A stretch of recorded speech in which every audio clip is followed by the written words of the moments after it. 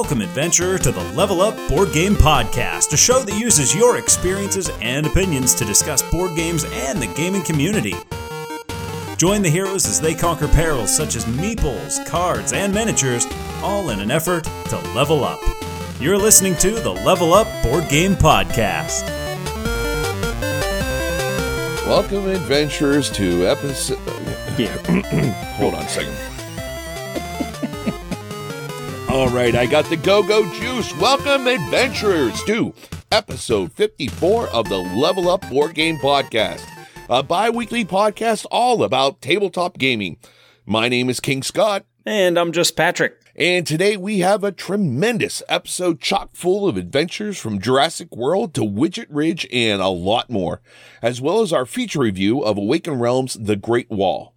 And in the Time Warp, we'll be talking some Arnak. Oh, yes, indeed. And it doesn't end there, Scott. We've got a visit from Archmage. Andrew's going to talk a little guillotine. We'll round things off with a recap of a recently completed legacy game. So does that mean that you finished Clank Legacy? Yes, sir. And I want to talk all about it, but I figure we're going to save this for the end of the episode in lieu of a discussion, just in case I slip up and spoil a thing or two. This way it'll be tucked in the back. There you go, adventurers. You got your spoiler warning right now. Scott, I know you were on vacation, but that didn't stop you from doing a little BGA with Jesse and I. No, I was definitely doing it. I was off in the land of Yaman in Jamaica. Still had a chance to get a little bit of gaming in on BGA. This is such a great platform in order to take up that little bit of time whenever you're waiting for your wife to get ready to go out for dinner, or you may be thinking, well, what are we going to do? Or one of the big things that you got down there was those weird rain showers that would pick up just for like 5-10 minutes. So, hey, let's get BGA out. So we got a chance. We're hitting Tapestry, Blood Rage, and still one of my favorites, Res Arcana on there. Oh, fun game. Hey, you got in a big win, a 5-player Seven Wonders Architects. Oh, I still really enjoy that game there. It's such a nice, quick little game. Very, very simple to play. Great way to spend some time. Tell you what, we've been doing that asynchronous play. There's a couple of ways that you can play on Board Game Arena. One, there are several ways, but two of the most popular, one of which is everyone's sitting in front of their computer or a phone and playing at the same time. And then there's good old asynchronous play where I'll take my turn, and then when you log in, you take your turn, and then maybe a few hours later, I see that I have a notification that you've done it, so I log in and I take my turn, back and forth, wash, rinse, repeat for a few days, and you've completed a game. We've been doing that, and I got a fun story for you, Scott. Okay. My neighbors are getting up there in years. They're pushing 90, right? She is half blind, and he just had hip surgery, so they can't drive. Oh, boy. My wife puts Sarah to bed, and the doorbell rings. So it's like 9 o'clock in the evening. What in the world? I go and answer. There's my neighbor. She says, my cat needs to go to the vet. Oh, no. My first instinct was, does he really? I was trying to get out of it, but I was like, I can't. I got to do this. So, all right, let's take your cat to the vet. We get there. We go up to the counter and like, did you pre-register your pet online? And okay, she's 90, right? So she's like, no, I don't do any of that. Their registration is done on an iPad. So they start to hand her an iPad, and she looks offended. She's like, oh, no, I don't do those things. So they look at me. Right? And I'm like, just the neighbor. Oh, God. So, all right. So I have to sit down and do this thing. So we took the cat there because the cat wasn't eating. And I'm asking her all these questions, filling it out on the iPad. And it was like, okay, when was the last time the cat ate? And she was like, oh, it was probably 3 o'clock. And I'm doing that. That's like 6 hours ago. Yeah. We're going to the emergency vet half an hour away in the middle of the night because the cat hasn't eaten food for 5 hours. Oh, dear. Anywho, I'm sitting there, and we've got this long wait. I even said to the receptionist, like, look, I'm the neighbor guy. I'm doing a favor. Give it to me straight. Am I looking at an hour, 2 hours? She's like, well, it depends. If we have to do some sort of operation, you could be here till morning. And I was like, oh. So we're sitting in the waiting room, and great things started happening. I got that email notification from BGA saying, hey, Tapestry, it's your turn. Yeah. And I had the Futurist. So I was like, oh, I like I'm doing good this game. Boy, that was the best game of Tapestry I ever played. But it was wonderful because I kept getting that little notification. So I was like, look, there's not much internet reception in this room. I was like, Miss Patty, I got to run outside for just a second. And I kept going, oh, log in, BGA, make my play. And then go back in and sit down. I was like, it was very important. Sorry about that. Patrick, you're a junkie. Yeah. Oh, it was rough. Hey, I tell you what, our side quest Kickstarters are doing great. We had adventures on the Horizon 5 paths they have funded. Solar 175. I think Joe and Maddie hit like 800%. I'm really happy to see that one. Yes. Hey, adventures, time of recording. Feuds and Favors is on a trajectory to fund. We've got 1 week left when this episode airs, so get back and listen to our Feuds and Favors episode. Check that game out on Kickstarter. Speaking of Kickstarter, Scott, there's one I want to talk a little bit more about. One that we brushed on after PAX. I think I know what one you're talking about. Yeah, I'm talking about Jurassic World Legacy of Isla Nublar. Oh, yes. This one looks like an absolute winner, and I cannot wait to get a chance to play this thing. So this one's coming to us from Prospero Hall. It's a legacy game for 2 to 4 players. So legacy game, let's start there. We reference that all the time. Scott, we still have to do our episode where we go over terms. Some of the things that we talk about regularly. Oh, yes, folks we do. Might not know. Legacy game is one of them. Most of you know it's a game where you are in some way going to alter the game, be it writing on components or tearing up components. Big gasp. Adding components to your game, altering the board, etc. In some way, you're going to be making permanent changes to the game. Now, we talked about Jurassic World, Legacy of Isla Nublar in our PAX recap, the episode that we had Hungry Gamer Will Brown on. He joined us. There's a ton of board game talk in that episode, but this is one that we wanted to chat about because we had that little sneak peek at the end of PAX.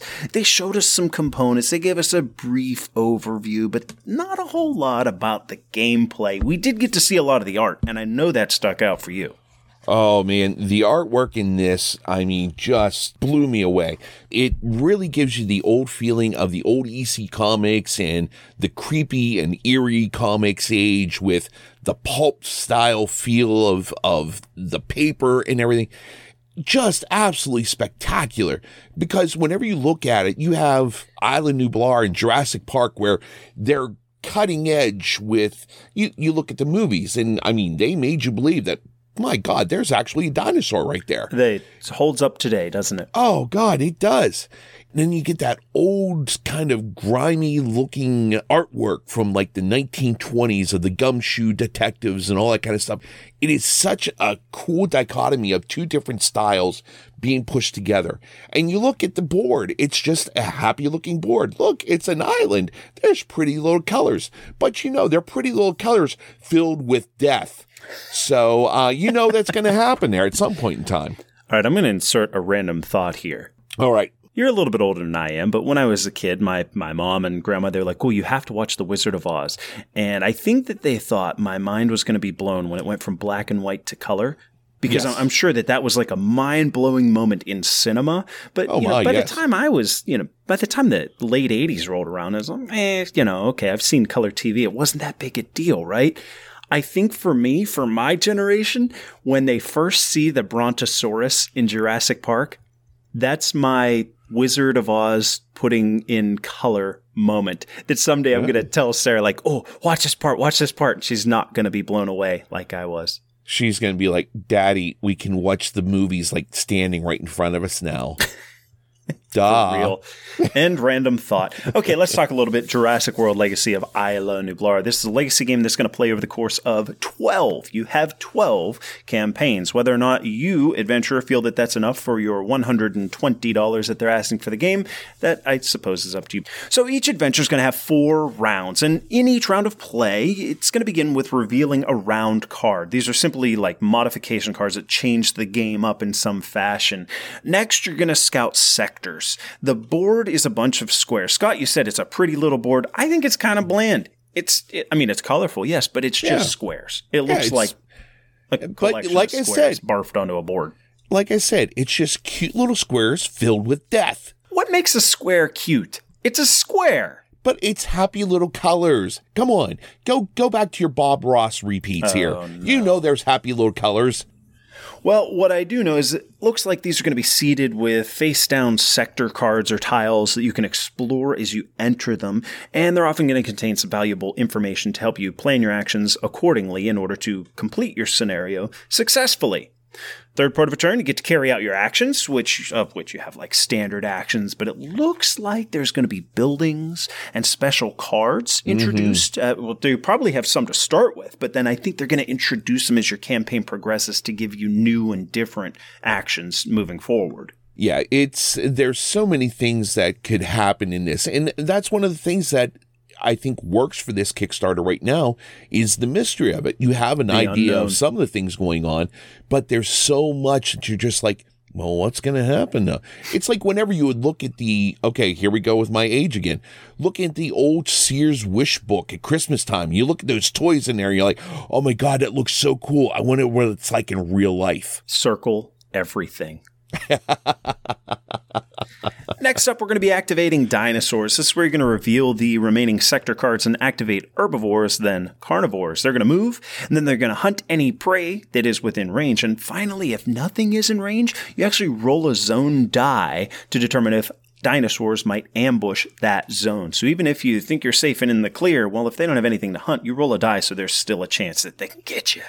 A little cleanup's going to be performed. Then you're going to be ready for your next round. So essentially, Scott, it looks like what we have here is a dinosaur park management game, which we have seen before in Dinogenics, Dinosaur Island, but with scenarios for each of the 12 legacy plays and, of course, the expected legacy treatment. Quite frankly, if you just tell me this is Dinogenics, the legacy game, I'm in.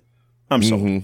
Just adding the Jurassic Park thing because there's so much love of that property. Getting the actual IP. Oh, yeah, that's a huge thing there as well, too. So we're revisiting this because the Kickstarter is live and there's more to share now that we have the page live. And I think Dice Tower has a preview up because they're the Dice Tower. Oh, yes. Rulebook's live. It's accessible on the Kickstarter page. And as you might have guessed, there are plenty of spots that are blank with like numbers, which that's going to be stickers where you add rules into the book. I wanted to go over the components a bit because that's going to give us an idea of what we might expect to see, starting with the adventure guides. These are scenario books, and Scott, the covers of them, I don't know if you've looked at the page yet, it looks like a comic book. Yes, and that's one of the things that just blew my mind there. It looks like you're looking at an old 1920 detective novel. I love it so much. I'm guessing that you don't start with all of them available, but the game has 21 characters. Shut up. I didn't know that there were that many characters in the movie. Really? I know. I mean, well, I won't go into counting them right now. 12 dinosaurs are in the game, complete with a miniature, but only 4 of them are going to be available at the start of the game. And from the sounds of it, you might not actually unlock all 12. Wow. That makes me think that the game's not on rails. And what I mean by on rails, that's another thing that we use, and we should probably explain that. If something is on rails, think of a create your own adventure book. Some things have to happen where no matter what you choose, you have to get to the castle. No matter what you choose, they will find a way to make sure that you, swim in the brook. You know what I mean? Like there are steps that have to be taken in order to create a complete story. It sounds like this isn't necessarily going to do that. If I can finish the campaign and have some cards that were never used, stickers that were never used, dinosaurs that weren't unlocked, that's not disappointing to me. That makes me feel like, oh wow, mine really is unique compared to others. Yeah, it definitely looks like it's going the route of, look at Disney World. You have those rides like the ride of Peter Pan or Winnie the Pooh where you're actually in a car on rails. And now that they have upgraded things now with the Rise of the Resistance, there are no rails. You're going all over the place. So it feels like a whole new adventure. Now, granted, you don't have all the expansions of where you can go. Like, no, I want to go over there. It's just showing like how things are expanding and how they're making things even better and letting you decide what you want to do. And it's just a great angle that they're taking with this game. Patrick, one thing I was looking here at, and I'll be honest, this troubles me a little bit because it says that there is 193 stickers. Oh, talk about modifications. Scott, 193 of you figure over the course of 12 games, 193 stickers. That's an average of Well, it's a lot of stickers every game. That's, no doubt. My favorite thing is the Velociraptor claw in the game. According to their page, it's used for scratch-offs, like a scratch-off ticket, kind of like what we saw in some other legacy games where like you might have a card that has 3 bars of scratch-off, and it's like, okay, pick one and scratch it off. And normally you think, okay, just grab a penny. This comes with a claw, which leads me to believe that that's going to be happening a lot. Oh, am I amped up for that? Man, I look at that and like, should there be a warning that they're packing this game with a weapon? I mean, this could do some damage to somebody. I have an idea, Scott. We tried last year. We were going to be different. We started our ongoing adventures segment, and we did, Jaws of the Lion. Yes. Jaws of the Lion. And the concept was, well, all these podcasts are like, well, we can't do a campaign game because we can't revisit. We don't have the time. And we were like, we're going to be different. We're going to be different. Yeah, and we weren't. We weren't different. We made it like 7 or 8, and I feel like we did okay. Yes. But we didn't actually complete our Jaws of the Lion campaign. Turns out it actually is very hard to play. Yes, it is. A lot of things, especially revisiting one. We probably had that out 10 times, 7 or 8 missions. Yeah. So I was thinking, I already backed this. You, me, Chrissy, Ryan, the 4 of us. Yeah, Ryan's like 30-something, and he's like a 5-year-old when it comes to dinosaurs. I could see us doing this like once or twice a month, let it marinate, go over 6 months, make that the ongoing adventure.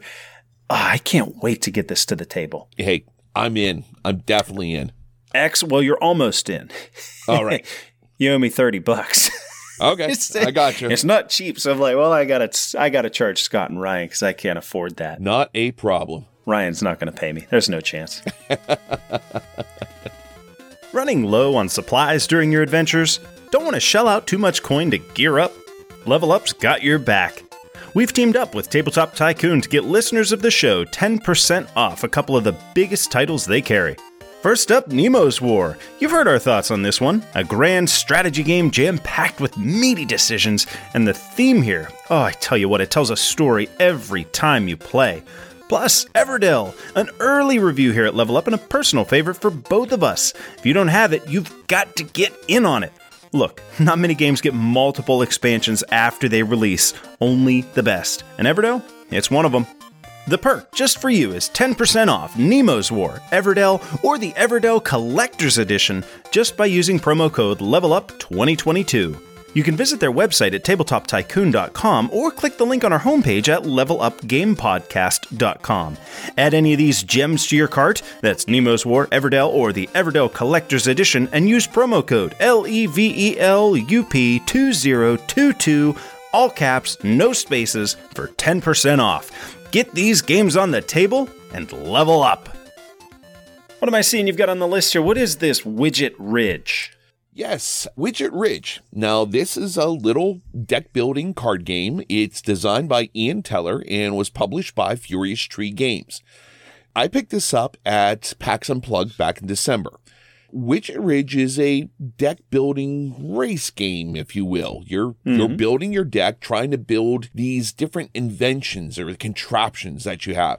Now, contraptions are great things like a foot-powered cargo rocket with a parachute. Or one of my favorite, a wind-up battle corset with an antenna. Wait a minute, is that the actual card, or is that the combination of a few cards to create something like that? That's a combination of 3 different cards. Oh, yes. Okay, it's zany. I like you're a tinkerer, so you're building these things. Or you have a foot-powered Velocitron with a place to store your widget. So, each card has a special ability at the bottom of it. So this would be just something simple like draw an extra card, or you get extra gold, or you get extra spark. And I'll go into spark here in a little bit. Each invention can be made up of 3 cards. Each card has a special ability at the bottom. Now, the area of the card at the bottom is split into 2 parts. The top part is for when you play the card. So you can play a card, and it says here, draw a card, then discard another card. Or it might be gain 2 gold or 2 spark. And I'll cover spark here in a minute. Mm-hmm. As you build along, you can build it up, and it's made of 3 parts. There is a part that is an augment. So that is your adjective, if you will, of what the invention will do. Then you have accessory at the end of saying, this is the extra little tidbit you get with your main thing. The and then suffix. you have a practical device in the middle, or a whimsical device. So on each one of the cards, on the practical augment part, there are symbols on the right-hand side of the card. Okay. On the accessory, there are symbols on the left side of the card. And on the device, there are symbols on both sides. A generator, it could be a flywheel, it could be a beaker. Now, you can't build up a wind-up cargo rocket. I mean, that's just silly. That'd be absurd. Come on, seriously. Physics and all that. But what you can do is you can build a foot-powered velocitron or even a foot-powered battle corset because they have the generator symbol on the different sides so they match up. So you can match those up. So you have to match up at least one symbol on each one of the cards. There are 3 different symbols that you can get on those. Okay. So as you do that, whenever you build them, you play the card, you play that top half. Once you complete 3 different cards there and build the entire thing, you look at the bottom and there's a full construct. So you read that off like a whole sentence where it's, you may discard a card. If you do, your opponents discard a card. Or you may put a card from your discard pile into your hand. So it's all one big event that can happen once you complete the entire device. In order to win this game, you need to get 100 spark. Some of them ask you to get 120 spark. So each one of these things here will give you so much spark. They have a really unique way of keeping track of that with these little cards that you have on the side that help you keep track of how many points you have. First person to 100 points will win the game then. So the game lasts about 20 minutes, and it's interesting because it's only for 1 to 2 players. Yeah, so I see that. You can play either 2 players, or they have a very interesting solo one where you're playing against, I forget what his name is, Lord Compton or something like that. You're playing against him, and he has a stampede of steampunk bison running through the town. So you have to defeat them before they destroy everything. It was just, I walked past it, I looked at it, it was rather interesting, grabbed it on a whim. Well, actually, they gave me a copy of it to give it a try and talk about it. Oh, is that right? Sorry it's taken me so much time here to get to it, but it's really a fun little game. It's just different enough to stand out, but it's same enough that you can learn the rules rather quickly and get into playing this right away. And it's just fun. Like I said, I mean, you can mix up any sort of things where, let's see, what's another one here? A foot-powered velocitron with an antenna. I mean, it's all sorts of silly things you can build. And you look at it sometimes and you're like, wow, they were drinking whenever they came up with these ideas for these inventions, I think. The Level Up Board Game Podcast does not condone irresponsible consumption of alcohol. Well, I'm saying this was responsible consumption because they came up with some funny stuff. Scott, I'm checking this one out on BGG as you're talking, and it looks like this is a little rare, a little harder to come by. One that Josh might have wanted for his Lost Loot. It's ranked way down there just on account of it not being super popular yet. Not a lot of publicity for it. This is put out by Furious Tree Games. You can get a copy at their website, furioustreegames.com. And dude, it's $20 for the starter set. That sounds like a lot of game for the price. It really is. You get a lot of cards in it, a lot of options. You get 3 different scenarios that you can play with someone else, and you do get the solo scenario as well. And it's they got all kinds of expansions available too, like little extra packs. Yes. Looking into definitely getting a couple of those then in the near future. I clicked on Ian Taylor, the designer. I wanted to find out a little bit more about this guy. He's the founder and creative director of Furious Tree Games. This is the only game that they've put out so far, but it does have former rules manager for WWE Raw Deal. That game from like 2000. Oh, wait. I love Raw that. Deal. Yes. I was really into wrestling in the Attitude Era. That was in the Attitude Era. I was in it for like a year and a half. Mike would come over and we'd watch wrestling twice a week. And that fell by the wayside, but we got the card game and it's actually really, really good. But the most important thing that stands out about Ian Taylor as a designer is that at the end of his description, it says, handsome Australian man. Kudos, Ian, for being awesome. Play to your strengths there, Ian. Play to your strengths. Brave adventurers, Mondo Games has joined our party. Get 10% off your purchase with Mondo Games using promo code LEVELUP, LEVELUP. You can go straight to their website or just click the Mondo button on our homepage at levelupgamepodcast.com. Want to expand your options in Unmatched? Enjoy a solo game of A Gentle Rain.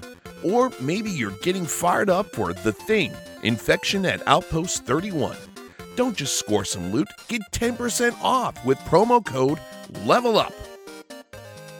Patrick, I see here that you got a chance to play this game that has a very nostalgic 8-bit feel. Tell me about Overboss. This one intrigues me.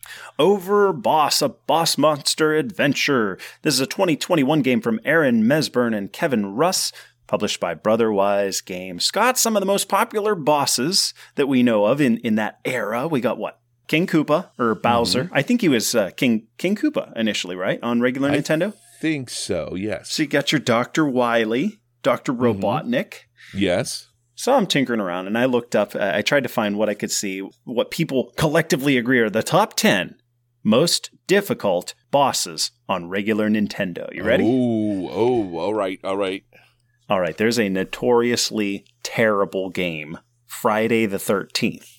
And apparently Jason Voorhees is really, really hard. I never made it to Jason. Scott, this game, if you look at your overworld map, it looks like, okay, I need to move to the right to get to that location. And then you exit the map and you're on literally just a 2D path. And if you walk to the right and it goes to the next screen, you open your map, you've gone left. Like, it makes no sense. The game was hard just on the fact that it wasn't intuitive at all. But apparently the last boss, Jason Voorhees, is a toughie.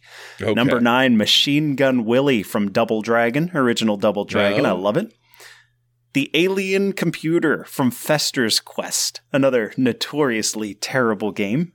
I don't even know that one. You know what? I love me some old angry video game nerd. He was really popular like 10 years ago. He still puts out content on YouTube, but it's kind of like it's kind of run its course, I think. And that's evidenced through the download numbers. But he loves ripping on Fester's Quest whenever he has a chance to because it's awful.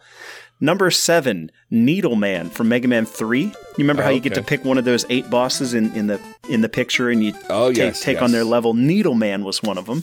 Shadow Link from Legend of Zelda 2, the side-scrolling Legend of Zelda. Never got into Zelda. What? No. One of my favorites from Teenage Mutant Ninja Turtles, the Technodrome. Oh, yes. That was a hard game. Number 4, the Yellow Devil from Mega Man. Number 3, Jaquio from Ninja Gaiden. That's one that I was never big into Ninja Gaiden, but it's a tough boss there. Hopefully listeners are going, oh, I remember this. That idiot needs to play this game. Dracula from Castlevania 3. Very difficult. And the number 1, which I don't know if this is the toughest, but he did a random pattern. Mike Tyson from Mike Tyson's Punch-Out. There you go. That's our one top 10 that we'll ever do. All right. Back to Overboss. Yeah. Players take on the role of boss monsters emerging from their lairs to conquer the overworld. Now, those familiar with Boss Monster know that it has like a pixelated 8-bit art style reminiscent of what you might see in these old school games like Legend of Zelda, for example. And we see that art style continuing here. The game has character. This game has a simple variant, which removes asymmetric powers, and it uses a slightly smaller board, but we're going to talk advanced, for which an adventure of the Level Up Board Game podcast, that's probably what you would expect of a base game. The easy version of this is probably best for learning the rules. So at the start of play, each player is going to get a board with a 4x4 grid and a boss monster card that gives them some form of a player power. The bosses that you select are pretty neatly inspired by nostalgic video games. So you got a Donkey Kong clone, you've got a Bowser, you've got Krang, like he's clearly meant to be Krang amongst the 10 that come in the box. The insert has little spaces for each of the various terrain types, of which there are 10 tiles for each terrain. So if you're playing with forests in your game, it's really easy to grab the 10 forest tiles and the associated tokens for the forests. This is actually pretty important because at the start of play, you're going to pick a number of terrain and use them. You're going to take out all the tiles, shuffle them all together. They have the same back, so you can't tell which one's which. You're going to take all of the associated tokens from those terrains and put them into an opaque bag from which you're going to be drawing them. Now, the gameplay is really easy. You have a market of 4 tiles in the middle of the table. You draw 4 random tokens from the bag and you put them next to each one. On a turn, you take a terrain tile, and you take the associated token and you put them on your board. Obviously, as you might expect, various terrains score in different ways. Forests, for example, they score more points exponentially based on how many you have. Cave tiles, on the other hand, they want to be next to mountains, etc., etc. Now, the monster tokens that are going to be placed basically just want to be in rows or columns of the same type. Pretty easy. Okay. Play is going to end after each player has filled out their 4x4 grid. You tally up the points, and the high score is the bossiest boss monster and wins the game. It doesn't sound too complex. I mean, it definitely plays on the nostalgia feel, it seems like. Now, how long does it take to play a game of this? Oh, it's pretty quick. Mike and I hammered one out in about 30 minutes. That's not too bad. So it gives you a chance to go back and try some other thing then as well, too. Oh, yeah. Go through that again.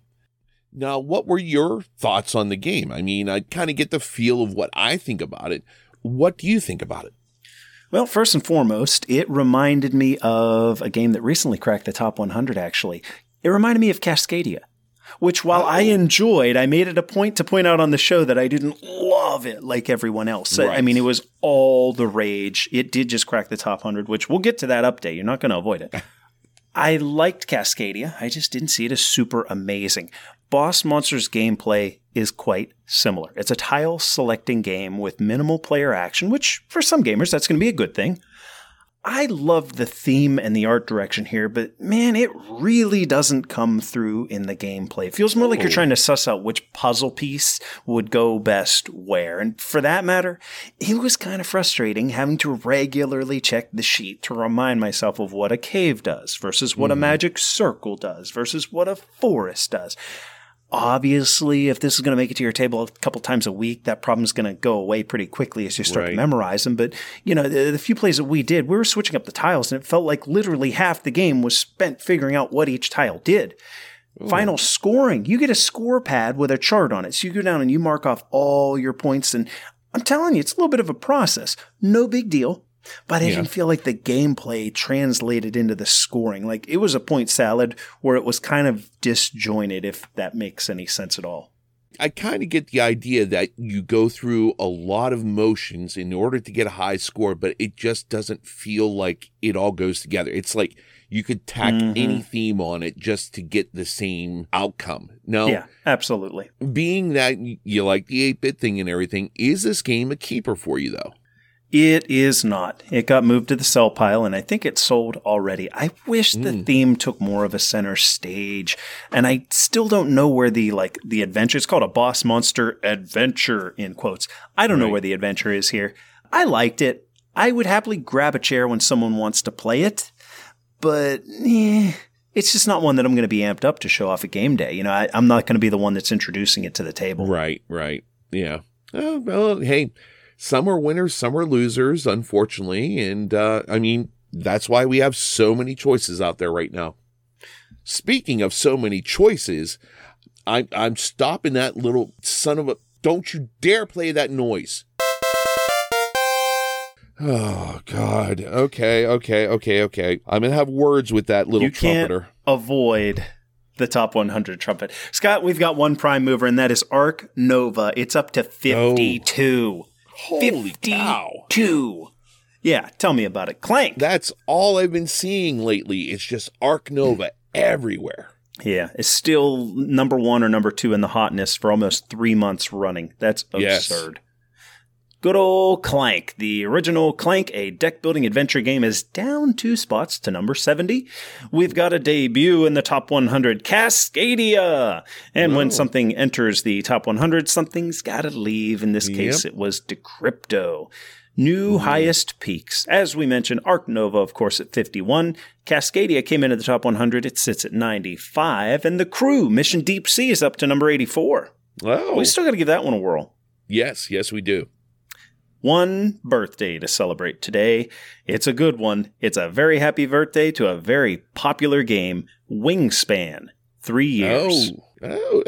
It seems like it ought to be longer than 3 years. It just seems like it's always been there. I think it will remain there for a long, long, long time. Yes, it should. Scott, we've got a big review today. We're talking the Great Wall from Awakened Realms. You ready for this? Oh, let's get into this thing here. Designed by Camille Ciesla, Robert Plesowitz, and Lucas Wodarczyk, and published by Awakened Realms in 2021, soon to be back on GameFound, The Great Wall is a worker placement resource management competitive game for 1 to 4 players. In The Great Wall, players control asymmetric ancient Chinese clans trying to defend against the Mongolian hordes and build the Great Wall. The game is competitive, and the victor will be the player who scores the most points, but there are some points where it might be beneficial to work together. Now, as always, we try to be brief in our walkthroughs, but strap yourselves in, adventurers. There is quite a bit going on here. The game plays over a set number of rounds based on the number of players in the game. Typically, you're going to have 4 or 5 rounds, each consisting of 4 seasons. Let's start with the setup, though. The Great Wall has tremendous asymmetry, and it starts at setup. Each player is going to be dealt a pair of generals from a stack of about 13 who have wildly asymmetric powers. They keep 1 to use in the game. Then each player receives 2 advisor cards, keeping 1 for its ability. Here again, we have very asymmetric powers, and they come from a deck of 44. Players gather their starting pieces and resources as well as their deck of 5 tactic cards, and the game begins. Spring and summer are skipped during the first turn, so I'm going to start with the fall season and work our way around. The fall season is where the bulk of gameplay actually takes place. See, this season begins with each player selecting a tactics card from their hand for use in the round. Tactics cards typically allow you to move a number of your workers throughout the 10 worker placement locations, but they also typically allow other players to get a minor version of the same ability. When everyone has selected a card, they're placed in a resolution row in order as determined by player order, and then they're resolved from left to right. As much as this season involves moving workers, let's briefly talk about the action spots. First, you've got 4 primary resources, each with their own worker placement spots. Some interesting plays introduced, though, in that a spot needs to be completely filled before it resolves. The space for acquiring wood, for example, has 5 worker slots. Let's say I place 3 workers there, I don't get to collect 3 wood until the space is completely filled with 5 workers, at which point everyone collects their wood and the workers are returned to their respective players. That's the same for all of these resource gathering spots. Other spaces include altering player order, acquiring new workers, recruiting troops to fight off hordes, recruiting new advisors for extra asymmetric power, and of course, building the Great Wall. Let's stop here for a moment and talk about the impending threat approaching the wall. The Mongol force is represented by large tarot cards which will advance down 3 columns towards your defenses. Each card has an attack power which must be met or exceeded in wall defense, and each card has a number of slots where players can place recruited soldiers and damage dealt to score benefits.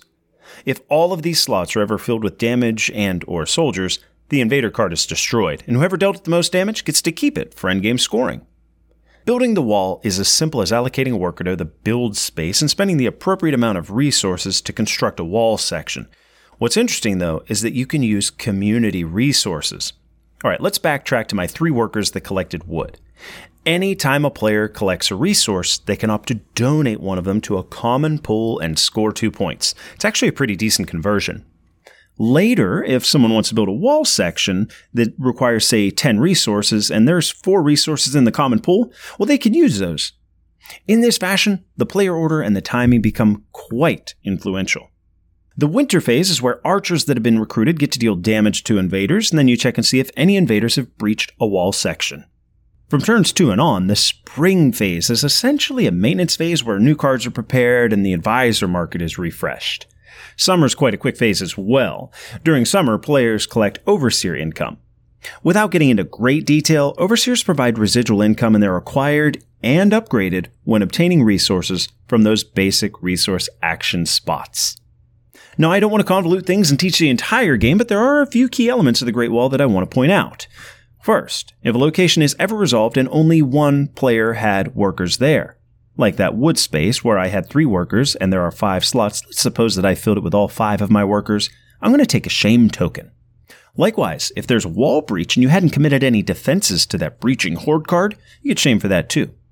Shame is basically a token worth -5 points at endgame scoring. There's a way to get rid of these tokens, and whether you avoid it altogether or handle it when acquired, that's a strategic decision for each player to make. Second, the game has player screens to hide your resources. In this way, you don't really know how likely someone else is to construct a wall section or what their capabilities might be. Finally, the endgame occurs when either the time token has reached the end of the final round, or the walls have been completely built, or the pool of shame tokens is empty. At this point, scores are tallied, and the player with the highest score wins the game. Well, Awakened Realms created this massive thematic Eurogame that introduces tons of asymmetry on an epic scale. But how did we feel about it? Was the Great Wall great? Let's get back to the adventure and see if our clan can hold off the invasion in the 8-bit breakdown of the Great Wall. The Great Wall already stood there during the Zhou dynasty many years before the current turmoil. Back then, it was a simple series of walls and forts that protected the land from invading nomadic tribes. It has survived many wars and battles and was expanded, rebuilt, and repaired countless times. Much later, during the 10th and 11th centuries, the Northern Song dynasty built the Great Wall sections located in what are now the provinces of Shaanxi and Hebei to defend themselves from Jurchen Jin invasions.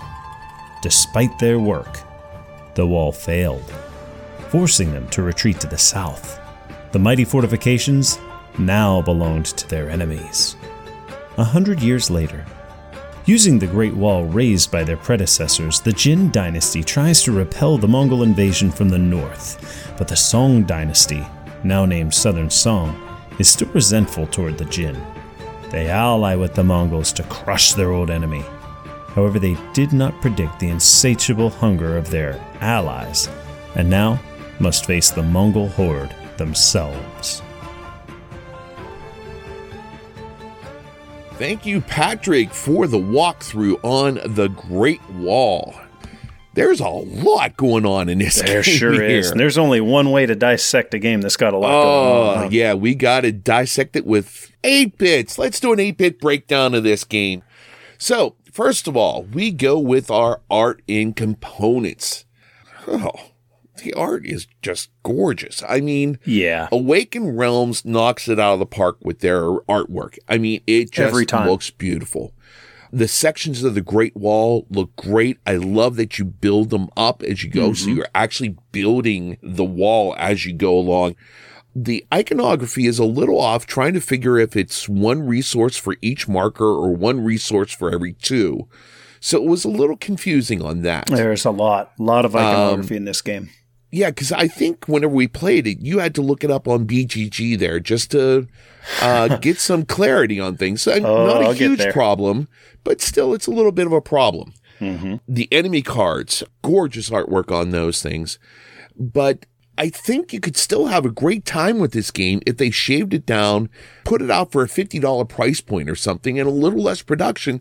You'd still have as much fun here. But I mean, they always push it all the way to the limit as to how much they can put into a game box. And I'll tell you what, they kind of did what you were mentioning. This is a game that came with a Meeples version, and it came with a miniatures version, and they had the Awakened Realms Sundrop miniatures version. We were playing with the Meeples version, so believe it or not, we had the watered-down version of the game, and it was still absolutely stunning. Yes. I think everything here is top-notch, and like you said, it's Awakened Realms. You know that your components are going to be good. You get a ton of cards, resources, damage markers, 3D cardboard wall sections. It's all sprawled out over that beautiful board. If there's one gripe, If there's one true, well, I have a couple gripes. My biggest gripe, Nikki let me borrow this one. It was unpunched. She bought it, so I assembled everything, got the whole game set up. I am going to learn this. My biggest component gripe is you cannot get it back in the box. With the assembled wall, like I'm not going to take apart the wall sections every time I play. I'm going to leave them assembled. You slide that lid on and it goes about 1/3 the way down. That is it. You'd mentioned iconography too.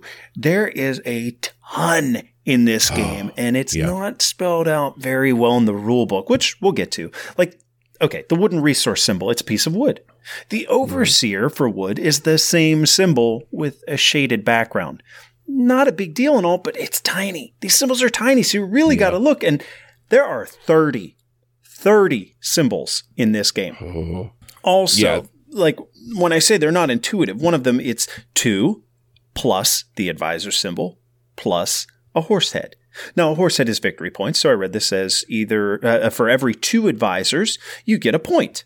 2 advisor symbol, point, right? Makes sense. It's gain 2 points for each advisor. So it's not necessarily intuitive either. All in all, though, the game for art and components for me, it's top notch. 9 out of 10. Lose 1 point for the box not fitting. We're nitpicking here. Yes. How about bit number 2, Scott? Theme and immersion. Tell me, what'd you think? I didn't read the rules, didn't read the book. I just jumped in with your more than capable hands to show me how to play this game. That being said, my biggest problem with this game is that I just kept going back to that Matt Damon movie.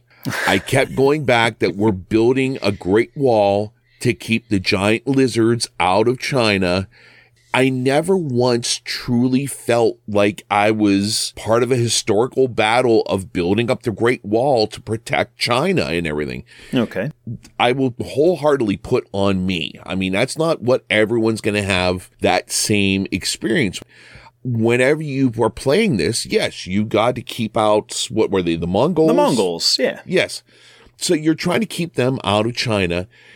You get the feeling for that, but like you said, there's so many things going on in order to fight them off and keep them out that I never really felt like I'm in this. I'm building the wall and I'm keeping the Mongols out. I never really felt that. I think that's a pretty valid opinion, though, Scott, because there are so many icons. There are so many resources to track. There's enough things to have to manage in the game that whenever a game does that, it's really hard for its theme to convert into immersion. If you're playing something simple like One Night Ultimate Werewolf, it's easy to get immersed because, well, there's basically no rules. You just start pointing fingers and, oh, yeah, I felt like I was there. Whenever there's a lot of numbers going on and a lot of, okay, what do I want to do next? Some pre-planning, some tactical decisions and long-term strategy, that's tasking your brain in a way that makes it hard to allow yourself to get immersed in the theme. I thought, though, that the theme was pretty well implemented. Theme and Great Walls that we're tasked with holding off the invading forces, and this is going to be executed in the game by the construction of a wall, as well as needing to send some troops to it. And as the game progresses, the attacking hordes are going to gain more cards, working their way towards the wall, so mechanically and visually, I thought it all made sense.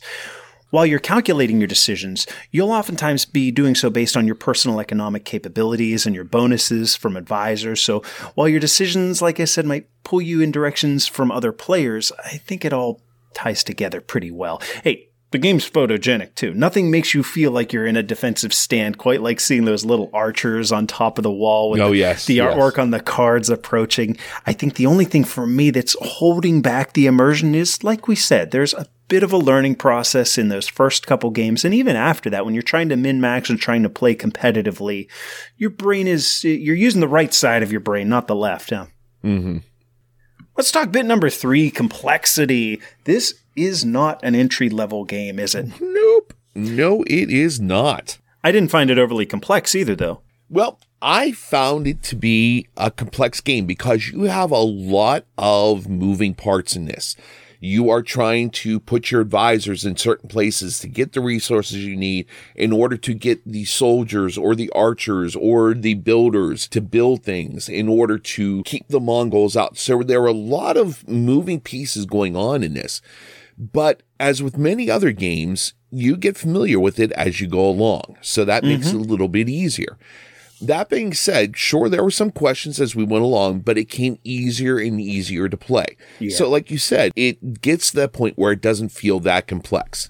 And that could be that you had the time to go through the rule book, which we'll go through here in a minute, and had that little bit of extra time than I did. But the amount of complexity felt right for what you were trying to do. This was, like you said, this is not an entry-level game by any stretch of the imagination. So you were expecting more of a challenge, and you definitely got it in this box.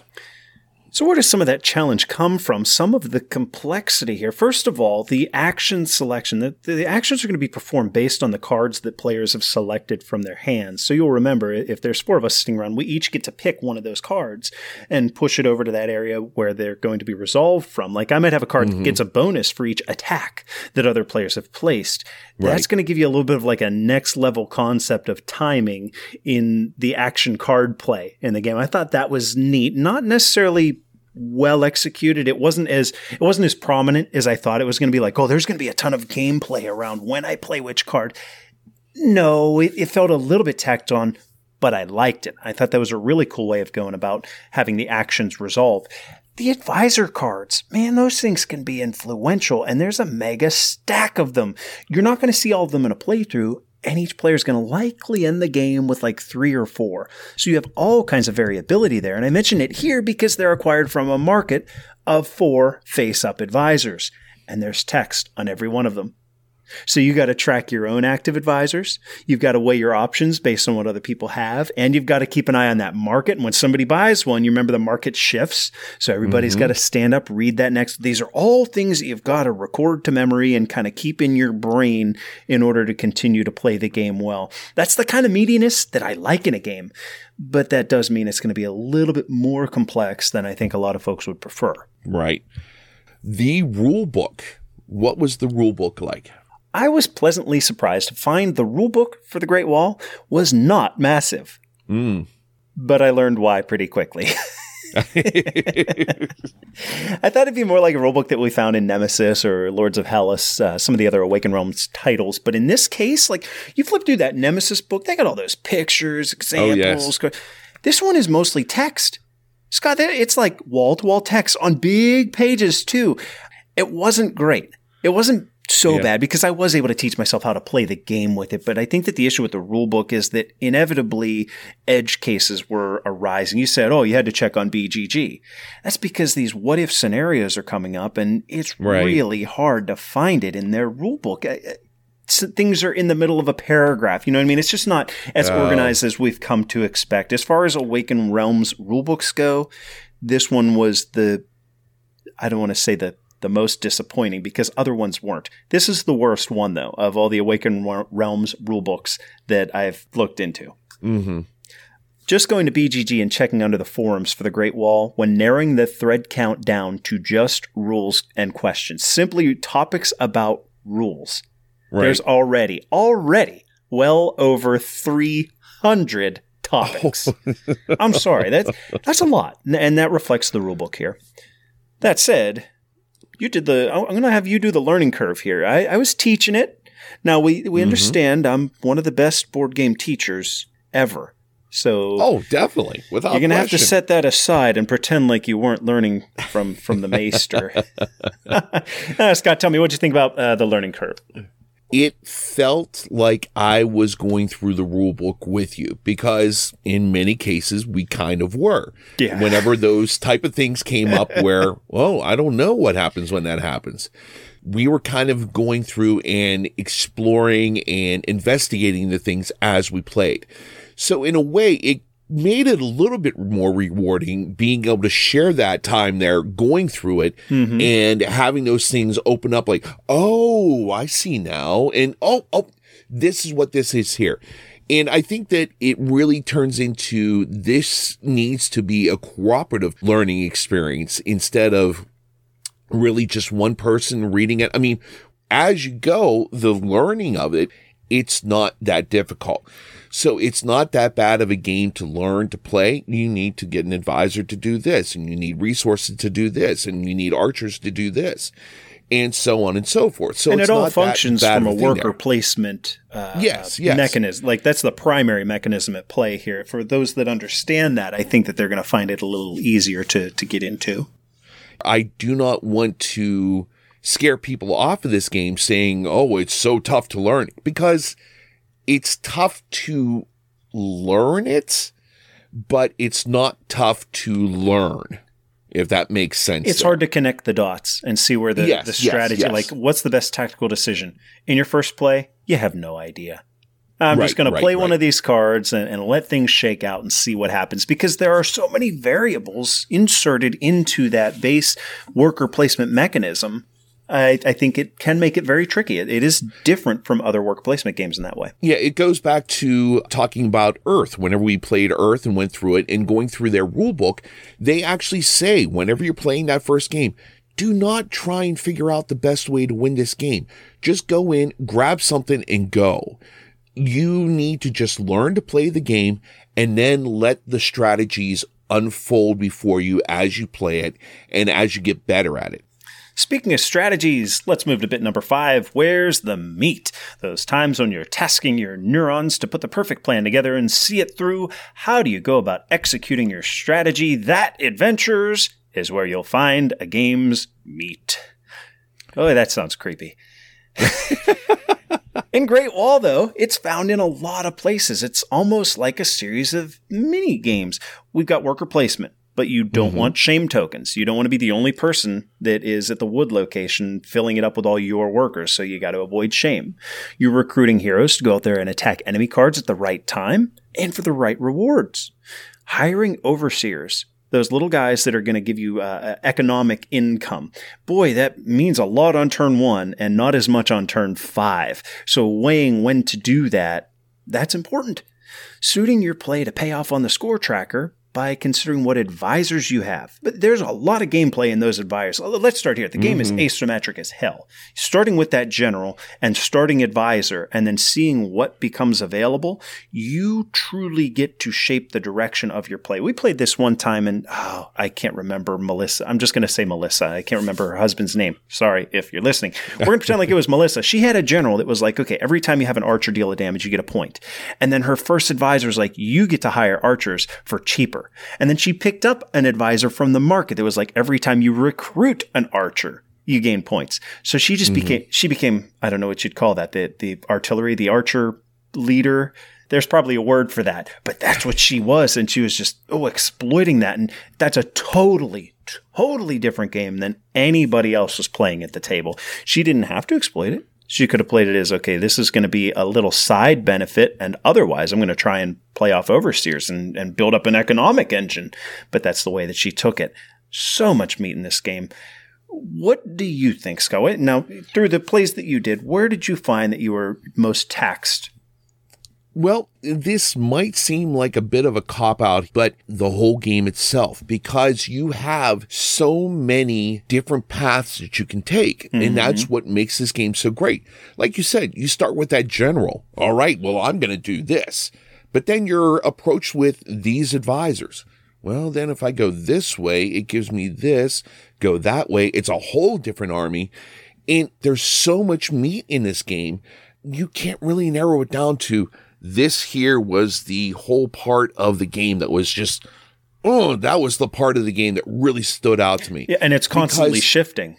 Exactly. You never have a time where it's like you start going, like if playing Seven Wonders and you're doing all the monuments and the buildings, and that's the meat of the game, getting that one path and going up there and really getting a hold of everything. This one here, you're like, yes, I got a building. But those archers over there are going to be really helpful. Let's go over to the archers. Yeah, we're going to, the archers on the meeting. Oh, but wait, there's spearmen. It's spearmen. That's what it is. Yeah, the spear. And yeah, everything changes so often in this game. There's really this is like a tapas restaurant. Yes. Where you go in and you get a little bit of this and a little bit of this and a little bit of this, and it makes a whole meal. So that's what it is. Okay, yes, it's early in the morning. I'm still kind of hungry. You know what? I even told players when teaching them that I think you can probably get away with ignoring a couple of the aspects of the game entirely and still walk away with a win. You can win without building a wall section. Like you as an individual player, you don't have to build any wall sections, and it will still get built. You can take on shame and still win. You can forego overseers as long as you make up for it in other areas. And maybe the meat in the Great Wall is navigating the ever-changing directions that you're pulled and what might be the most tactical, the best tactical decision weighed against your strategic plan overall. And being able to pivot when necessary, I think, is where the meat of the Great Wall lies. Yeah, true. That's a good point there. We have the replayability and the variability. I think just from our talk here, we kind of give it away that, yes, there's a lot of replayability. And yes, there's a huge amount of variability in this game. Yeah. I want to start with variability here, Scott, because it's tremendous. Every player gets a leader card. And these aren't simple things like, I start with a wood, Scott starts with a coin. No, these are things like every time you recruit, it's cheaper, or your archers score double, or you get to start with 2 extra workers. They're things that are going to shape the way that you're going to play the game. And to ignore your leader ability is probably the expense of competing in your play. Then everybody gets 2 advisors and they get to pick one to start the game with. Here again, these aren't tacky abilities. These are game shapers, and they come from a deck of like 40 advisors. So you're going to see different ones and have different ones available. Everyone starts with and continues to develop asymmetric powers that will absolutely change the way you play this time compared with last time and next time. So does that make this game replayable? I think it's always going to follow a similar arc. That is, of course, the invasion threat is light to begin the game, and it's going to ramp up. We saw that in our plays. This means that early on is always going to be your chance to focus on building up your economy, hiring your advisors, employing new works. The things that you can get away with now because the need for soldiers and wall sections is minimal. Right. Later in the game, around 4 or 5, you're upgrading overseers. It's probably not because of the economic boost, because it won't pay off. You might still want to upgrade because you score some points for it, but if you upgrade an overseer on turn 1, that's 4 rounds that it's going to give you a resource. You do it on turn 5, it's never going to actually give you a resource.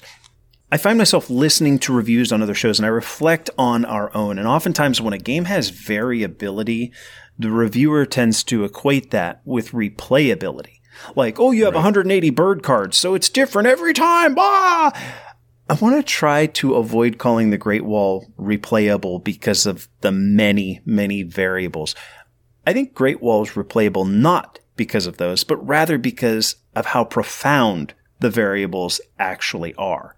Simply just going off that starting leader and advisor, you're going to get a different game every time. Yeah, I agree with what you say completely on that, in that, yes, it's replayable, but you are going to be doing the same thing each game. Like the arc is always going to be there. Yes. So you have to fight off the Mongols, you have to do this and whatever. But the way that you get there, the variability, is huge because pretty much every card is broken in a way. Kind of, yeah. But you need to keep an eye on it so that you take advantage of that. That's the big thing there with the variables that are inserted into the game each and every time you play it. You might have to get a chance to pay less for each advisor or each worker, however you want to do it.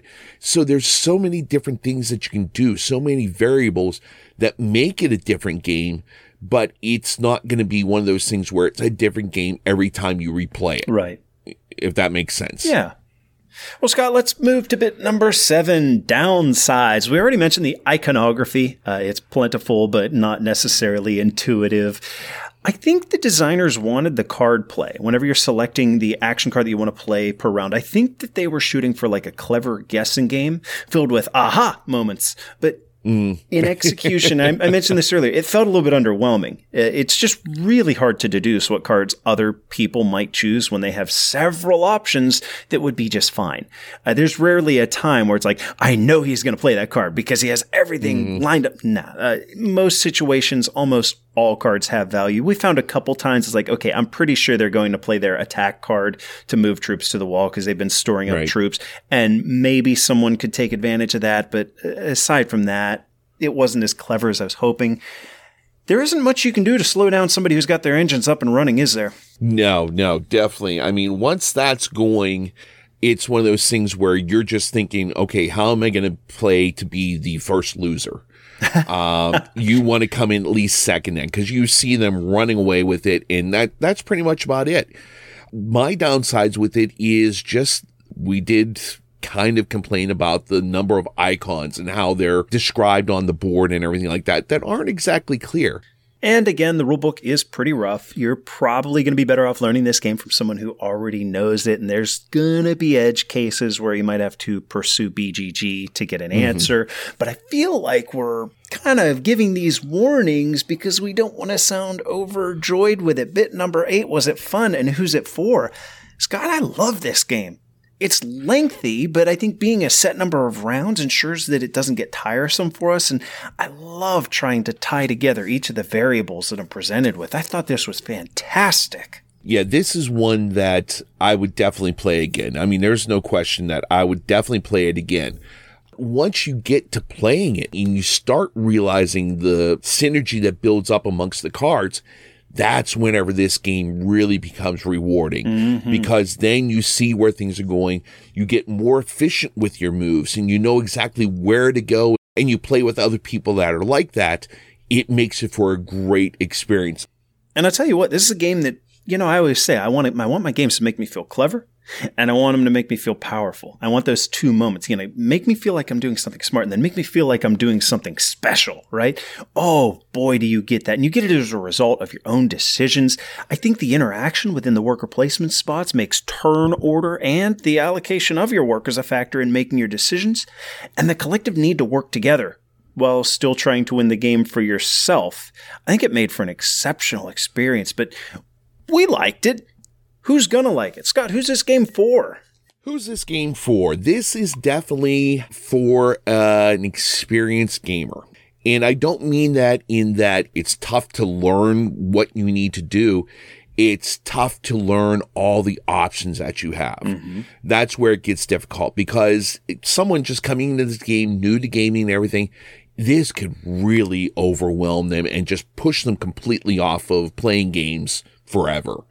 That being said, you have an experienced group of gamers that are into these kind of things, that share kind of like a hive mind of games you like. You get this game out, you all love this game. Oh my God, you are going to have a tremendous time playing this. Oh yeah, definitely, because it really does work your brain in different ways and gives you so many different things. And like you said, the ability of feeling clever. Whenever you get that card out and you play it right at the right time and you hear the other people that are as skilled as you are looking at it and go, oh my God, that is such a great feeling there, because you figure, I just did something really cool, and that's awesome. And whenever you're done and you see the wall being built, even if it's not completely built, it really gives you a great feel looking at it and seeing, yeah, we just played this. So definitely for more experienced players, not for the difficulty of play, but for the difficulty of decisions that can be made in this. Oh, yeah.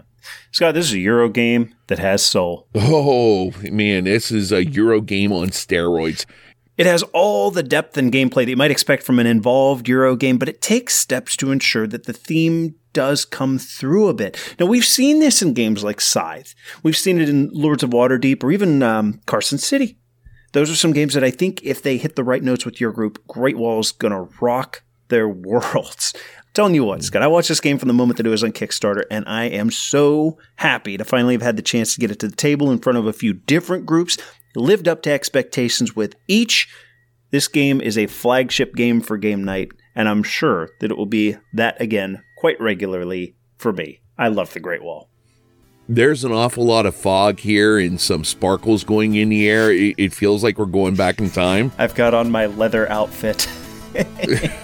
Whoa, maybe you're going to a different party than I am.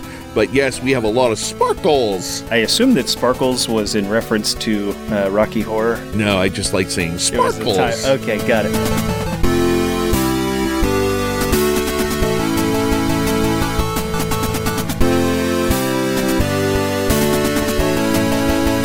On an uninhabited island in uncharted seas, explorers have found traces of a great civilization.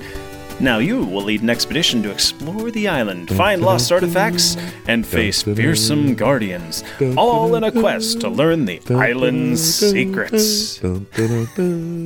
Dun, dun, Dun, dun, dun, dun, dun, dun, dun, dun, dun. 1 year ago, we had the pleasure of being joined by Martin Gonzalez to talk about all sorts of games, including his specialty, solo gaming. And back in that episode, our feature review was all the rage at the time and basically still is. Recently cracking the top 50 and currently sitting at number 32, Lost Ruins of Arnak. Scott, do you see a future game day where you're bringing this out on the table? I would definitely like to get back into playing this again. I tried to play it on BGA, and it had been enough time in between playing it. I hadn't watched a video to refresh the memories, and it just kind of like fell flat for me at that point in time. But this is another one similar to Great Wall where you have a lot of decisions to make. Do you want to build onto your deck? Do you want to get some of your advisors or your interns, whatever they are, to go out and do different things for you? Do you want to explore this cave that looks like there could be something in it? There's a lot of things you can do in it, but this one makes it a little more fun. It's not as, oh my God, we're going to get killed if we don't keep off the Mongols or anything like that. It's just like one of those things you want to go through and you want to adventure. You want to explore things. So this is definitely one I would like to get back and play it again. It's never really left the game hive mind or anything. It's still super, super popular. Well, it just had the expansion. Exactly. And I would love to get back and play this one again. I really, really would. Well, I'll tell you what. I've been using this as my go-to game for okay, Melissa doesn't do BGA. Nikki has never done BGA. Jimmy barely does BGA. I was like, okay, get on BGA. I'm going to show you guys how to play. And we would do Arnak. That would be the game of, okay, I'm going to show you how to play Arnak. Yeah. You'll get familiar with BGA and you'll learn how to play Arnak. I don't think I've played this with anyone was like, kind of lukewarm on it. Everyone seems to like it. There's something about squeezing that extra little bit of the extra mileage out of your empty tank, as this game seems to challenge you to do, that I really like, and I can't wait to get it back to the table, as I'm sure it will. This is one that I think Level Up is putting our Wilford badge. We don't have a name for anything. We recommend it, right? Yes, okay. Yes. I think, I like this. The Wilford Badge of Approval.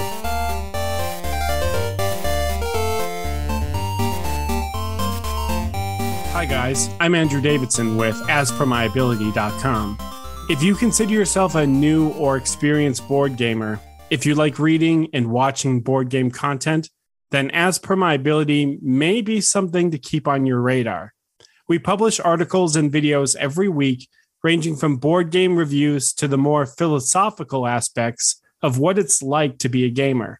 If you want to keep us in your sights, please check us out on YouTube or at AsPerMyAbility.com.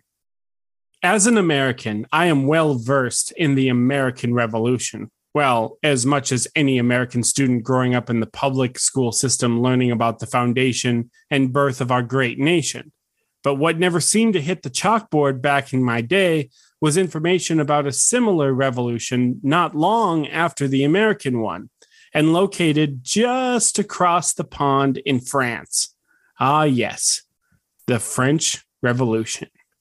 To quote one of the most influential books ever written and set during the French Revolution, it was the best of times, it was the worst of times. It was the age of wisdom, it was the age of foolishness. It was the epoch of belief, it was the epoch of incredulity. It was the season of light, it was the season of darkness, it was the spring of hope, it was the winter of despair. Between Charles Dickens's A Tale of Two Cities and Victor Hugo's Les Miserables, a classic piece of literature turned into a musical, then a play, then a hit movie starring Liam Neeson, then a musical movie, then to a podcast dramatization, and back to a student abridged novel.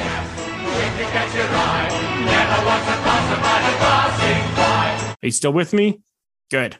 There are plenty of opportunities to do a cannonball off the high dive into the pool of French Revolution-related historical fiction. Now, I don't profess to know a crap ton about the video game world. You know, what's hot, what's not, that type of thing. However, one game series I've kept loose tabs on is the incredibly popular Assassin's Creed games. Assassin's Creed Unity, which I've been dabbling in a bit here and there, allows players to walk around the streets of Paris during the French Revolution, jump, climb, and parkour all over historical buildings, and interact with significant people of the era. The French Revolution lasted an entire decade, from 1789 to 1799. According to historians, the time period between September 1793 to July 1794 is commonly referred to as the Reign of Terror. Unfortunately, there are discrepancies in the body count for the rampant executions during the Reign of Terror. From my research, the general consensus among scholars is somewhere around 56,600 were executed. For those of you doing the math at home, that's an average of 1,286 people killed every week, week after week for 11 months. The situation in France got so out of hand that individuals who started the movement were eventually executed by their own following for not being extremist enough. Dang, and I thought I was served up a supreme lesson from the School of Hard Knocks the one time I got kicked out of my own Screamo band. I'm still butthurt about that, and it happened like more than a decade ago. At least I got kicked out with all my body parts still intact. With all the executions, the French ushered to the front stage their latest asset and the principal symbol of the terror in the French Revolution, the guillotine. Invented by a French surgeon, Antoine Louis, and a German engineer, Tobias Schmidt, the guillotine was properly deemed a much more civil and humane method of execution, as pre-guillotine beheadings typically took two, sometimes three swings of the executioner's axe before the individual would never have to worry about that migraine problem that runs on their mother's side of the family. The guillotine attracted large crowds as it was deemed the official method of capital punishment in October of 1789. However, by the time of the Reign of Terror, the guillotine was slicing and severing around the clock. Similar contraptions were used in the past under a whole host of different names that I'm not going to go into here, but none of the designs worked as perfect as the guillotine. Despite receiving the prestigious honor as the official capital punishment method, almost losing out to death by firing squad, the death machine did not come without controversy. Many physicians debated back and forth over how humane and how painless the guillotine actually was. The issue of consciousness and awareness grew as the focal point of a moral and ethical discussion. One physician, Dr. Beaurieux, noted in his journal how he witnessed firsthand a severed head still blink perform, quote, spasmic contractions on the other areas of the face, such as the cheeks and eyebrows, along with minor mouth movements, even 6 seconds after being severed, unquote. This drove the current medical community into extreme infighting over the moral and political duty the guillotine served during the French Revolution. The game Guillotine, designed by Paul Peterson of Smash Up fame and produced by Wizards of the Coast and Hasbro, is a game all about the French Revolution and, as the game's title would evoke, the guillotine. First off, just like experiencing the incredibly popular Death Machine, Guillotine is incredibly fast and simple. It's a straightforward card game that can be learned, taught, and played the first time you open the box. In Guillotine, players are spectators, if you will, working against each other while watching people stand in line awaiting their turn for the guillotine. To end your turn, the active player takes whomever is at the head of the line as they have been sliced and diced to the guillotine gods. These cards go into a score pile. Each round, 12 noble cards are lined up for the guillotine. The nobles are worth various points, with some being worth negative points. During your turn, you play action cards to change the order of the line so you can collect the best heads. Like, for example, Marie Antoinette gives the best points.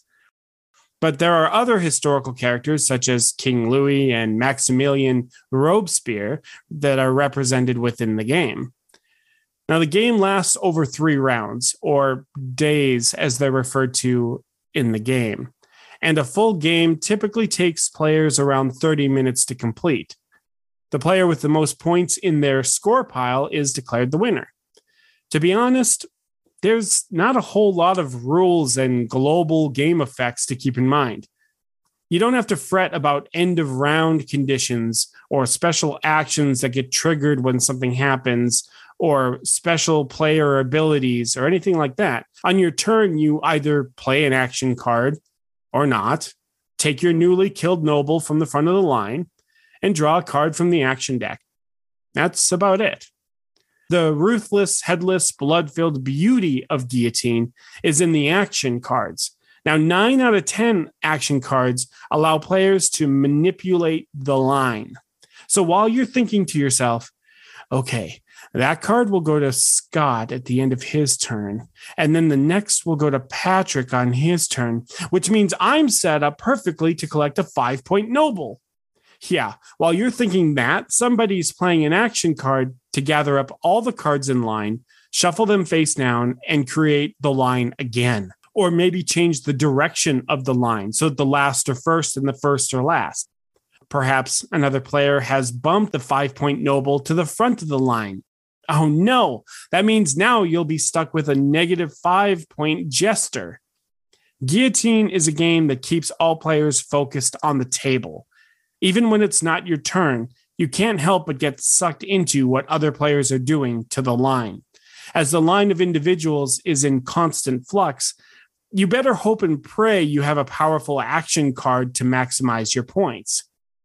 Early on in my gaming career, if that's what you want to call it, I dated a gal who introduced me to the game.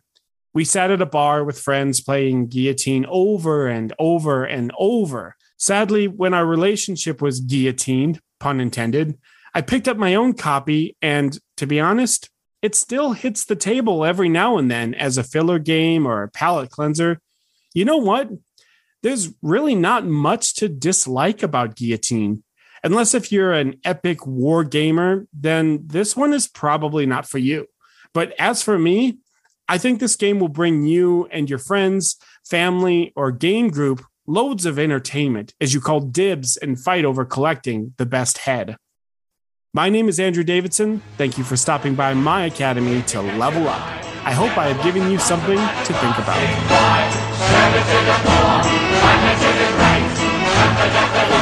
So much, Andrew. Guillotine was one of those games that I bought, like, whenever I first tried it and played it, and it was great. And it just kind of falls by the wayside. It gets lost for a while. But then you find it again, you play it again, it's like, wow, this is just a fun little thing. This is a game that really has a dark side of laughter. That you're laughing and joking about killing people during the French Revolution. But it's still so much fun that you're jockeying the position of all these different people and these different royals. And of course, you gotta love the piss boy. I mean, just the idea that they put the piss boy in this game. Well, you don't want to kill him. You lose a point if you're the one that takes him out. I know, but it's hysterical. Well, it is.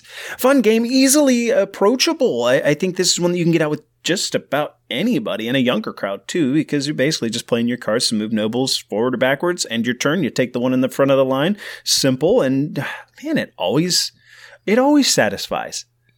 This is definitely one that gets the in-law stamp of approval. Well, Archmage Andrew, thank you, as always, for making the show smarter. Hey, adventurers, this is the part when you listen to other shows where they ask you for your money. This is when they tell you they just couldn't make their content without the help of your wallet. At Level Up, we do this because we love gaming and we want to share our thoughts and we want to hear yours. So keep your money, use it to buy some games. We still love your support, though, and the best way to show it is to rate us with 5 stars in iTunes. We appreciate all the feedback we've had. The input from our listeners has been tremendous, and we can't thank you enough. Our one request is that if you're enjoying the show, the old games and level back episodes, the adventures on the horizons, interviews with designers of upcoming Kickstarters, reviews, solo adventures, giveaways, the Academy Lost Loot, and more, please take 3 minutes of your time and give us that 5-star rating on iTunes. Thank you from the bottom of our hearts. And now, back to the adventure. Attention, adventurers. We here at the Level Up Board Game Podcast like to warn you every now and then when there could be possible spoilers. So, Patrick. Yes, sir. You reached the end of Clank Legacy. We did it. Clank Legacy Acquisitions Incorporated. This is a 2019 game published by Direwolf Penny Arcade and Renegade Studios, designed by Andy Claudice and Paul Denon. It's a name you know. That I do. I mean, he has a lot of good things there. Doom. Yeah, dude. Clank Legacy is a good old-fashioned Clank, but given the legacy treatment, kind of like we talked about earlier in the episode with Jurassic World. Now, I would venture to guess that most of you listening have played Clank at some point in the hobby, so I'll keep the overview of the game relatively short. Ready, Scott? Here we go. Premise of Clank is that you're going into a dungeon represented by a board broken down with various spaces. Your goal is to grab one of the dragon's precious treasures within and get out. Mechanically, this is a deck building game where everyone starts with the same 10 kind of crappy cards, and every turn you might modify your deck by adding something from a shared market. Cards typically offer movement on the board, purchasing power for more and better cards, or some fighting power. I think what most folks love about Clank is the mechanism by which the dragon gets progressively more irritated with the trespassers. You've got a dragon bag. It's an opaque black bag that contains all black cubes at the start of the game, but anytime a player makes noise, or in this case... Oh, okay. I'm sorry. I didn't have the video up there, and I'm like, did he freeze? Say Clank, Scott. Clank. They add cubes of their own color to the bag. At various points, the dragon will attack, which means simply that a number of cubes are going to be pulled out of the bag. Black cubes don't do anything, but if a cube of your color gets pulled out, it goes on your health meter to represent that you've taken damage. Now, the makeup of the bag as the game progresses is going to become more filled with player cubes and fewer black cubes, making the impending danger ever more rising. At the end of the game, whoever is still alive and scored the most points will be the winner. Scott, we love Clank around here, don't we? Yes. It's one that I've done regular Clank. I've done Clank in space. So, yeah, it's definitely one that I've played a few times there and have a great time with it. Enter 2019 and Clank Legacy was announced and my head exploded. You mean to tell me we get to take one of my favorite board games and adjust it as we go? Sign me up.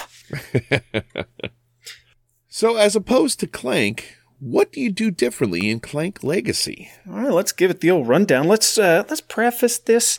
I'm going to try and do this without giving any major spoilers. Many of the things that I'm going to tell you that might sound like a spoiler, they're either thematic flavor or probably something that you would expect in any Legacy game. Like if I say, oh, you write on cards, well, you probably knew that was something that would be happening. That said, if you haven't played yet or you want to go in completely blind, you can skip to the end of the episode.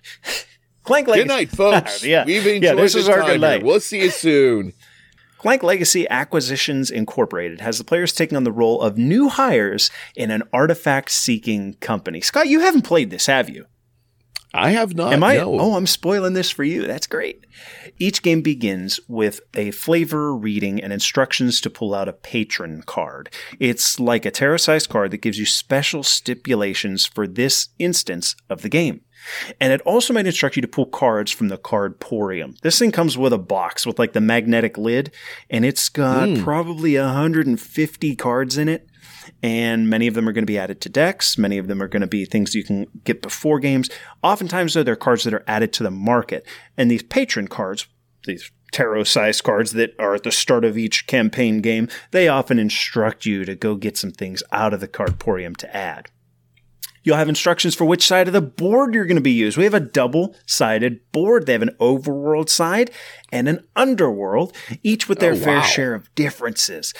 Beyond that, you're going to start with your adventure and your base deck, just like you would in regular Clank. Now, what's really neat here is that the legacy element can happen during gameplay.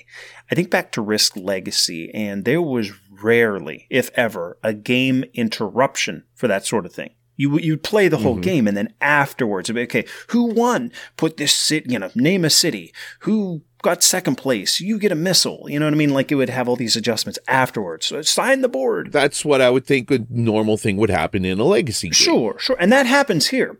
But there are also times where in the middle of the game, like if you hit this waypoint, stop and read this entry and see what happens. So you're traveling the map in Clank Legacy. You hit a waypoint, which is like a point of interest. Your story said something's going on at the tower. Put a waypoint token there. So somebody makes it there and you read the storybook. You see what the patron card says to do, go to this entry, and it's going to give you some narrative. And oftentimes, this is going to include the need to alter the game in some way. Usually by going to a sticker sheet from this big old modification folder, pulling out new stickers and putting them on the board. How about this for cool? Oftentimes, it's a pathway. Sometimes these waypoints are like they're at a dead end, and you'll open up the book and it's a pathway. So you get to extend it. Beyond that, sometimes there are two different paths, and you get to pick which sticker you're going to put. Or it's going to say you can either have this connected to the town or to the cave. And the player that got to the waypoint gets to decide how they're going to modify the board going forward. You actually make it so that your copy of Clank Legacy is entirely different from anyone else's. All right. So you finish your game. Like I said, it plays out just like any other. You go down, you get an artifact, and you get back to, in this case, it's your tavern instead of out of the castle. You'll finish your game. You have an epilogue of story, which might further alter the game, and then you record everyone's score on the back of the sheet. Now, Clank Legacy introduces a couple of neat things for that end game. As you meet various objectives, which are on the side of your personal deck box, like everybody gets their deck of 10 cards, you have a little box with your character color, and you keep them in there. So as things are modified, instead of doing a little baggie, you just put them in your box. Well, there's like... Oh, that's nice. Yeah, it is. There's like check marks of grudging approval. So if you've done something and the company has to recognize that you get a good job, there you go. Here you get a check mark. It can lead to upgrades, it can lead to unlocks, but further, each game has a means of being awarded the game's Associate Spotlight, which is basically a little congrats for doing the tough thing that the original objective wanted the players to do, as spelled out on the patron cards. Some other alterations are going to be a little bit spoily here, so let's talk about what Clank Legacy does that's new and exciting that we wouldn't expect from a Legacy game. All right. As you play, you're going to be putting stickers on your starting cards. So those initial 10, like I had one of the, not the Stumble, Burgle. It's the one that has a 1 buying power. I was able to put a sticker on one that said, when you play this, you may trash it. So I could immediately remove it from the deck the first time I see it. One of the spaces that you add to the board, it's a volcano space. And basically, thematically, what it means is if you are on a volcano space, you can trash any one of your cards. You tossed it into the volcano. So they add a lot of ways to actually trash cards and get rid of it. They play around with the bag. The dragon bag, there are ruins spaces on the board, and they have a white cube. It's literally the color white, and it's represented by a white WIGHT, like a spirit. It's got one of those cubes on. Okay. If somebody goes to a ruins, that white cube is added into the dragon bag. And any time it's pulled, everybody takes a damage. Ooh. And the cube goes back into the bag instead of being removed permanently like as would normally happen. There are characters in the story that are actually going to become playable cards. Like Vriz is a wizard, and you have Vriz might be the first patron, and you're interacting with Vriz, and before you notice, oh boom, here's the Vriz card. Add it. They have my favorite card. They have what it doesn't have a name, and it says skills blank, abilities blank, quote blank. Then underneath that, it says, anytime someone buys this card, they get to fill in one of the blanks, which inevitably meant all kinds of things that I dare not repeat on the podcast got in there because the card was my older brother. We made Steve into a card, and we have dirty minds. Look, Clank doesn't need accolades thrown on it. It is still in the top 100 after all this time. And if you love good old-fashioned Clank, I can't imagine this not being one of the best gaming experiences you're ever going to have. Well, it's great to hear that because I know I don't have that much experience with Clank playing it over and over. But hearing your review of this, I want to go get this game now. This is something that needs to be added to my collection now, I think. It sounds like it's definitely in your top 100. Oh, no doubt. But still, with everything that goes on here with good games, there's always something that takes away. Was there anything that you didn't like in the game? Hardly, Scott. I mean, it is good old-fashioned Clank, but you get to flavor it your own way. Okay, we got to say something here, right? I suppose that while I like legacy elements showing up during play, there were some times where it could become quite cumbersome. Like, I'm sitting down because I want to play some Clank. And I tell you what, we had a game or two. If the entire gameplay took, say, an hour and a half, I would venture a guess that a full half hour of that time was reading stories and then go to folder K, sticker sheet L, group B. Pick out these stickers, put them here. Pick out these stickers, put them there. Go to the Cardporium, grab cards 64 through 68, add them to the, you know what I mean? Like they're, because it did introduce legacy elements during the game, there were times where it's like, oh my goodness, I forget what I wanted to do on my next turn. Whose turn is it now? Because we've spent the last 5 minutes reading story and getting it. I mean, it's fun. Right. It's not a bad thing, but it can be cumbersome. And truly, beyond that, I have zero complaints. This game was a blast. If someone hasn't played Clank, is this inviting enough for someone that has never played Clank to play this? Or do you have to play the original Clank to really get the enjoyment out of this game? That's a good question. I think original Clank is very approachable, and this game starts off similar enough to original Clank that, you know, we all played our first game of Clank and had to grok and figure it out. Sure. What I would say is, would you want your first game of Risk ever to be Risk Legacy? No, you kind of want to know what you're doing. Like, this is okay, I know what I'm doing here. I want to soak in this story. Much like how we were saying with the Great Wall, the theme kind of got convoluted because your brain was working on math and numbers and tracking. There's enough stuff going on that you're thinking about that some of the story could fall by the wayside. I suppose it's possible that your first game of Clank could be Clank Legacy, Adventure Number 1. I wouldn't recommend it. It's a game that I think you're going to really appreciate if you already know what you're doing. For that matter, they add things in. The back side of the board, for example, they have these, there's like a pyramid space in the middle, and you're going to these special portals on the outsides of the board. By the end of it, even having played Clank 100 times, by the end of Clank Legacy, it was like, okay, wait, what does a portal do? What is this? Okay, now I get this token. What does that do? I can't imagine being newer to deck building or brand new to Clank and taking on the Legacy campaign. It'd be a little complex, I think. Well, hey, that sounds awesome there. I mean, I'm glad you got to the end of it and actually finished it. Now, I know you kind of have a way of doing your legacy games and putting them in a big shadow box. Yeah. Is this one going to be in that? I don't or is know. this one that you can play later on? You can absolutely play it again, two sides of the board when you feel like it. And, you know, we had our meetup at Fabricators Forge, and Mike, who was one of the people that played in our campaign, I told him, hey, take base Clank. That's an approachable game. So if we get some people that don't game a whole lot, they'll get the chance to play that one. And everybody likes it. So he took base Clank, and I was talking to him on the way home, and he's like, you know what, I forgot, after that whole legacy campaign, base Clank felt kind of simple. It was kind of neat getting back into just the very basic version of the game. Still plenty of fun, he said. It is still playable, and my brother and Mike and I all kind of agreed, like, man, I wouldn't mind playing this again if we were going to play Clank and just continue to explore the board that we made. It also does say, like, if you have waypoints that at the end of your campaign you haven't completed, well, keep them. The next time you play, you don't have the ledger on the back to record it as though it's an official part of your legacy campaign. Right. But there's no reason that you couldn't still discover that waypoint and complete, in quotes, your campaign and see all of your cards and whatnot. I'm not sure. So what you're talking about, my Risk Legacy pieces and board and photos and rulebook, like all that stuff got cut out and I put it in a big old shadow box. I did the same with Seafall, which... I mean, it's Seafall. Jason came over. He's like, you played that the whole way through? I was like, yeah. I don't know if I'm going to do it with this one because we might actually get back to it. It's going to take a little bit of thought. Absolutely 100% recommend Clank Legacy. Price has gotten a little bit cheaper. If you're on the fence, man, get this game. What's wrong with you? I would play it again. Ryan would play it. He said the Lobsters, they played it without me. They're like, hey, we'd play it again if you want to.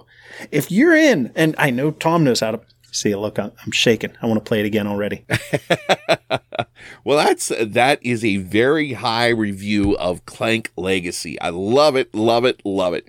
So I got to give it a chance to get that out and play that then as well. All right, Scott, we made it to the end of episode 54. You know what that means? It's time to talk about how we leveled up since we last spoke, and I'm noticing a trend with your levels up. How did you level up, Scott? Yeah. We were on a vacation in Jamaica. We went to a sandals resort, the all-encompassing, all-inclusive resort. It was just a great time for my wife and I to spend time together, laughing, enjoying the environment we were in, and just having a wonderful time together and kind of reconnecting.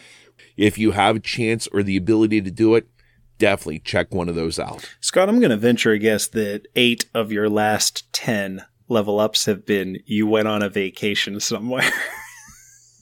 I mean, you're wearing a Hawaiian shirt for this recording. You're still on vacation. Yeah. Well, in my mind, the other ones were just quick little weekends. This was a good 5-6 day thing. Well, 6 days because our flights got all screwed up, and I don't even want to talk about that. Now, how did you level up, Patrick? Scott, I put in here that the friendship with Nikki is how we got a hold of the Great Wall. She had it. She said, yeah, go ahead and borrow it. But furthermore, that whole group, they went to Washington the past weekend. And I was like, hey, let me know if they have any vendors there or any of the new games, etc. Did they ever Return to Dark Tower? And they did. And they had it at a good price. Ooh. She picked it up for me. So we have Return to Dark Tower ready for our next episode. Point is that friendship has gotten us a handful of great games to continue to play and keep this on the budget. So thank you, Nikki.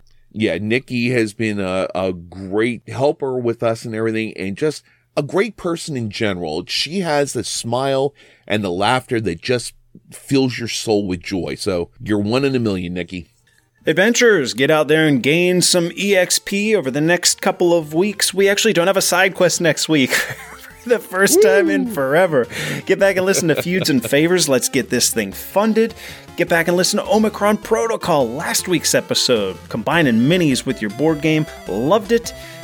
I suppose that's all we got, Scott. It's the end. I think it is. I think the boat has been shot. Until next time. Take care, my friend. Take care, adventurers.